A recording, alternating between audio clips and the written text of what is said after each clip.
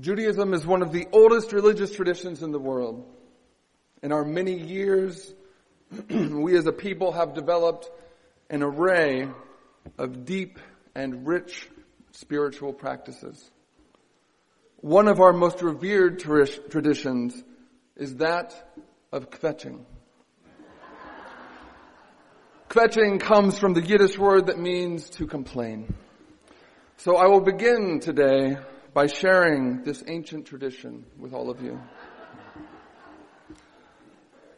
Hanukkah can be a confusing and frustrating time for Jews interacting in our predominantly non-Jewish culture. First, nobody knows how to spell it. I've seen it spelled at least 16 different ways, and those are just the ones that are considered correct. Second, there are the Hanukkah sections at stores.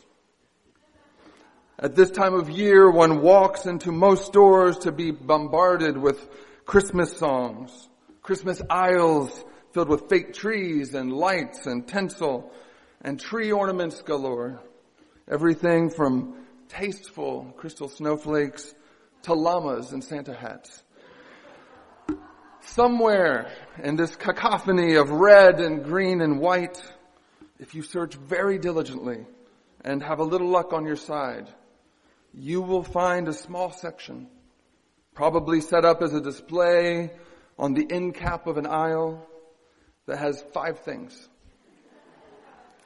Candles, tacky bent Chanukias that are made of clay, plastic, or whatever metal is just stronger than tinfoil. Happy Hanukkah signs, Merry Christmas signs, and a mensch on a bench for those Jews who are just a little bit jealous of the elf on the shelf. If you are unlucky, however, it will contain grape juice, matzah, and yahrzeit candles to remember the passing of loved ones. Which brings me to my last point. Nobody knows what it's about. Ask folks, and you'll probably get one of 2 responses. First one, something about a miracle and oil and spinning tops and jelly donuts. Or number 2, and by far the most popular of the responses, Jewish Christmas. All of these things can be frustrating, but none of them are unexpected because we're not the majority religious tradition. But I'm here today to clear up at least the last problem for the folks that are listening today. There's a meme that's making its way around social media that says this: imagine that your cell phone has a 10% charge, but it lasts for 8 days. That's Hanukkah.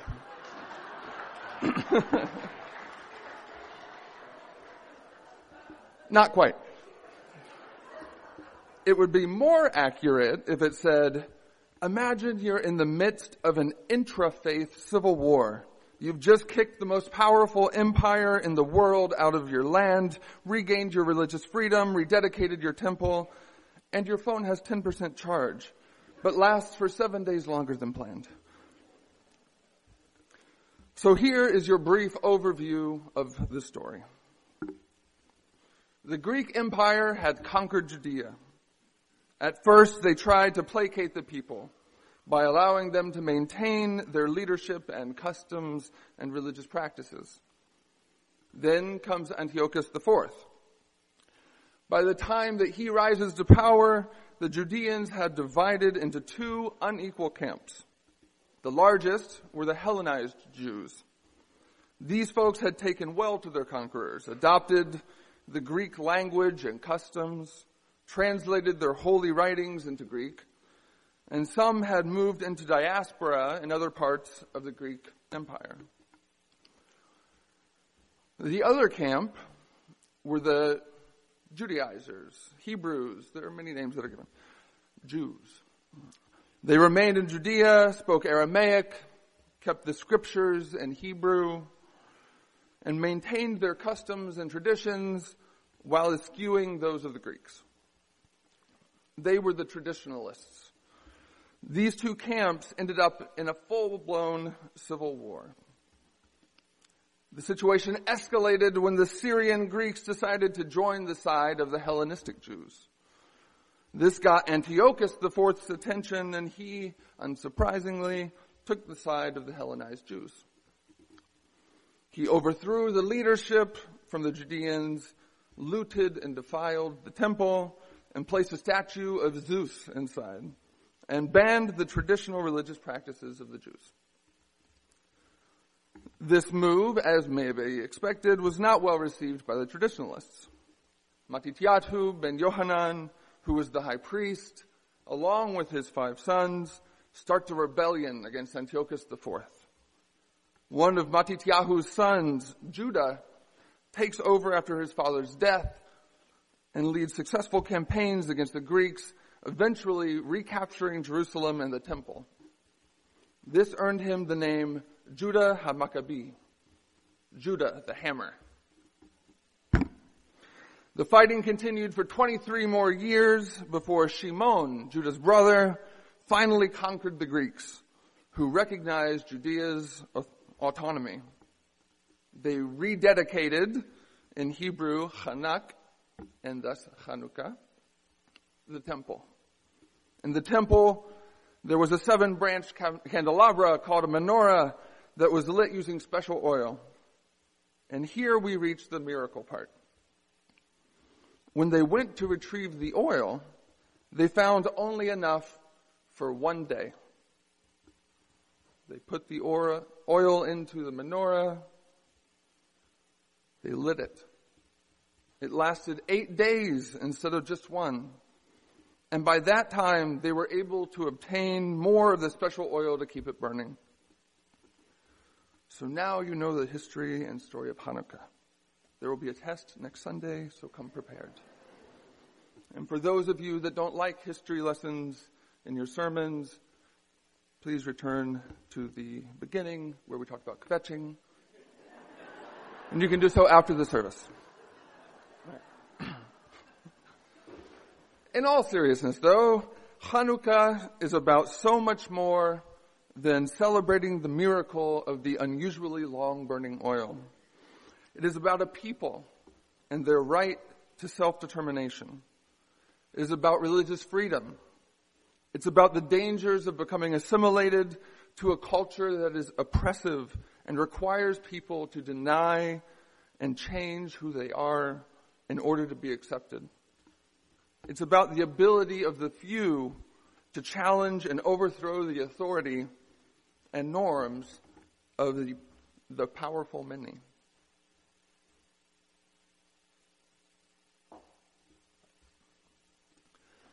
But let's go back to the miracle of the oil. When we look at the Jewish scriptures, they're filled with stories of huge miracles.